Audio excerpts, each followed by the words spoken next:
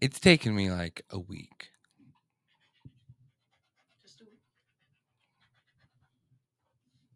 To formulate my take on this whole Israel Hamas thing. Because it's evil what they did.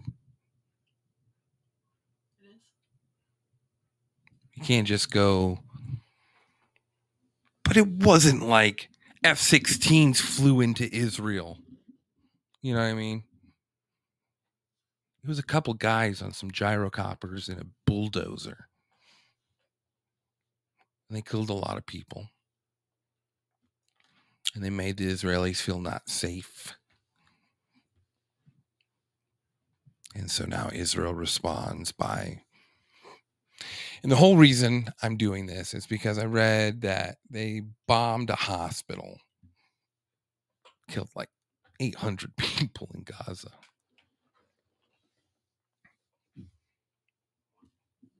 You know, who knows if that's true or not. Wouldn't surprise me, though, if it was. And I think it's... I see nonstop on Facebook, on TV, this crazy allegiance to the state of Israel and making sure that they get their justice, you know, and Biden's going to be there. Biden's going to go there.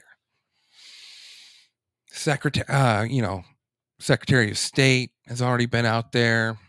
The person running the Federal Reserve has said that there's more than enough money to help Israel out. And I'm always like, why do we defend Israel? I'm just curious. What was the whole reason Israel became a country again in the first place? Like, it wasn't that long ago. 1948 is not that long ago. That's 80 years ago. A bunch of people said, poof, here's Israel. And everyone said, oh, we felt bad for the Jews and what happened in the Holocaust. 6 million Jews die in the Holocaust.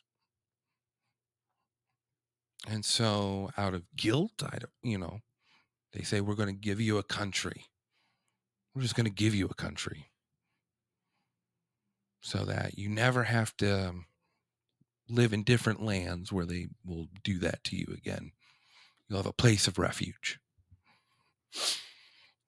That's the UN's take on it.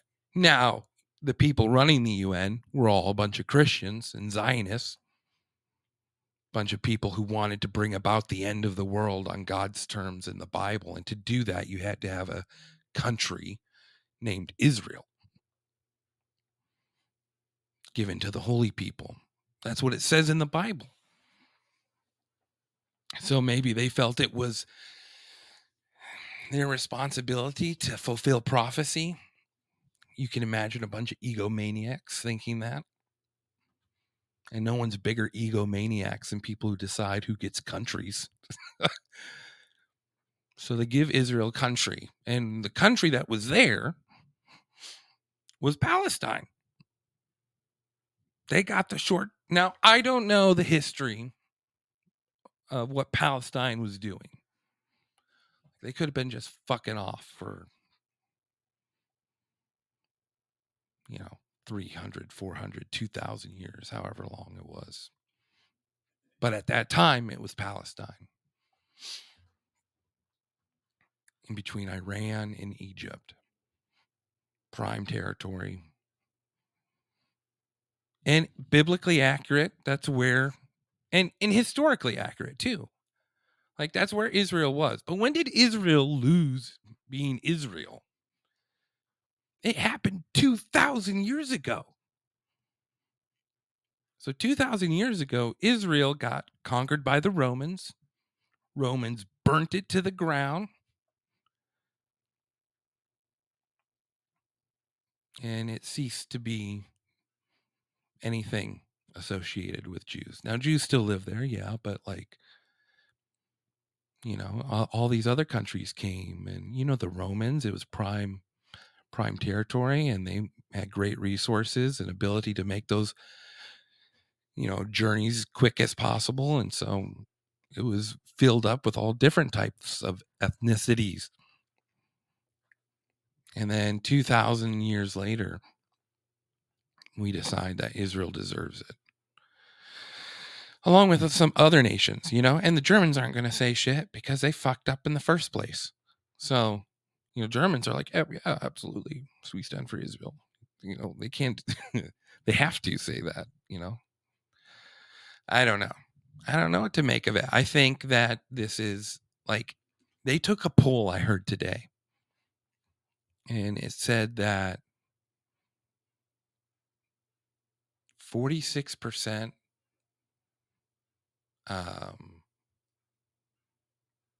like did not stand with like helping Israel in any way, and 37% said that they would do whatever it took to help Israel.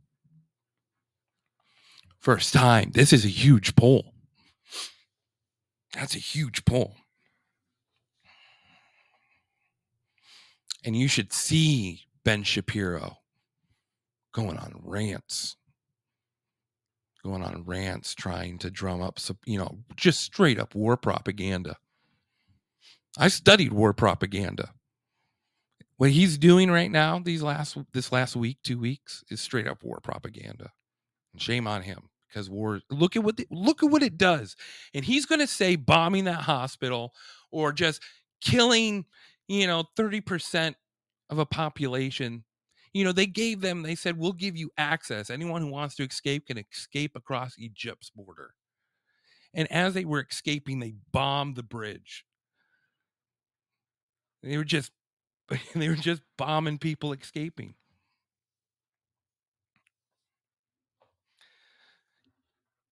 But do you back them up because they are God's chosen people?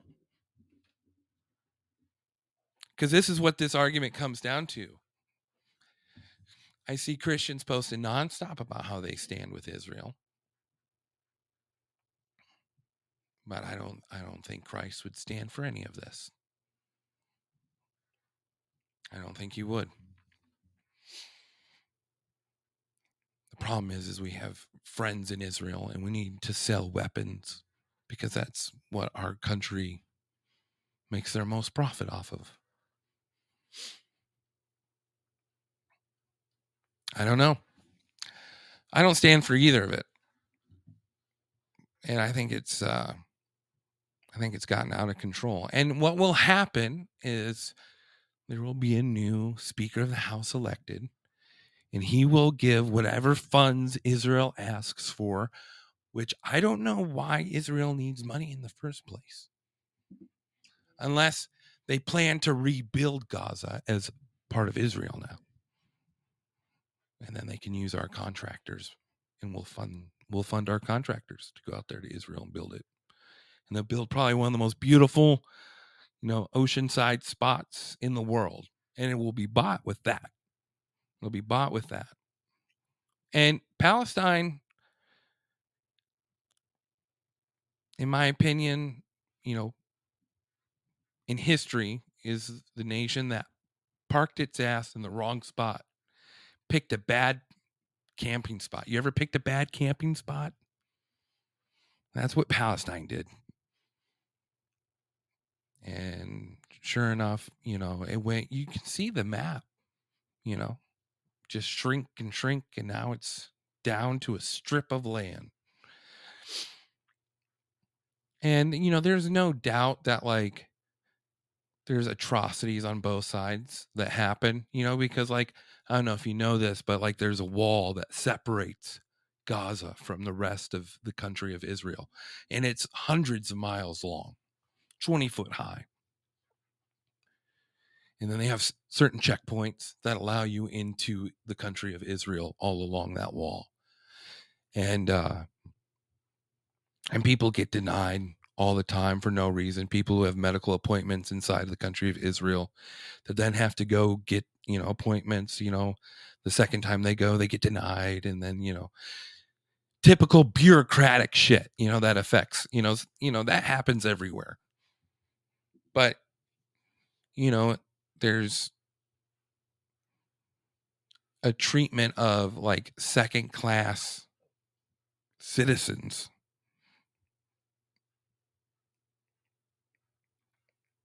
You can see just by their response, And, I don't know. Is this the Sioux Nation fighting for its last bit of land in the Black Hills before the American army takes over? Is that what Palestine is? Are they the Sioux Nation? We just get to watch it in modern day times. I don't like watching it. I don't like it.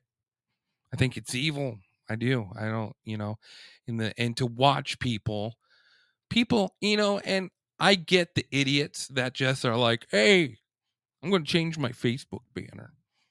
I get those. But the people that think they're Christian and are excited about this and are praying for it to bring about the end times. I heard that on the Greg Belford show. He went out there and had a caller come in and said, I'd like to think it's going to change, but I'm also a man of faith. And I know that it's not going to get any better. That's horrible.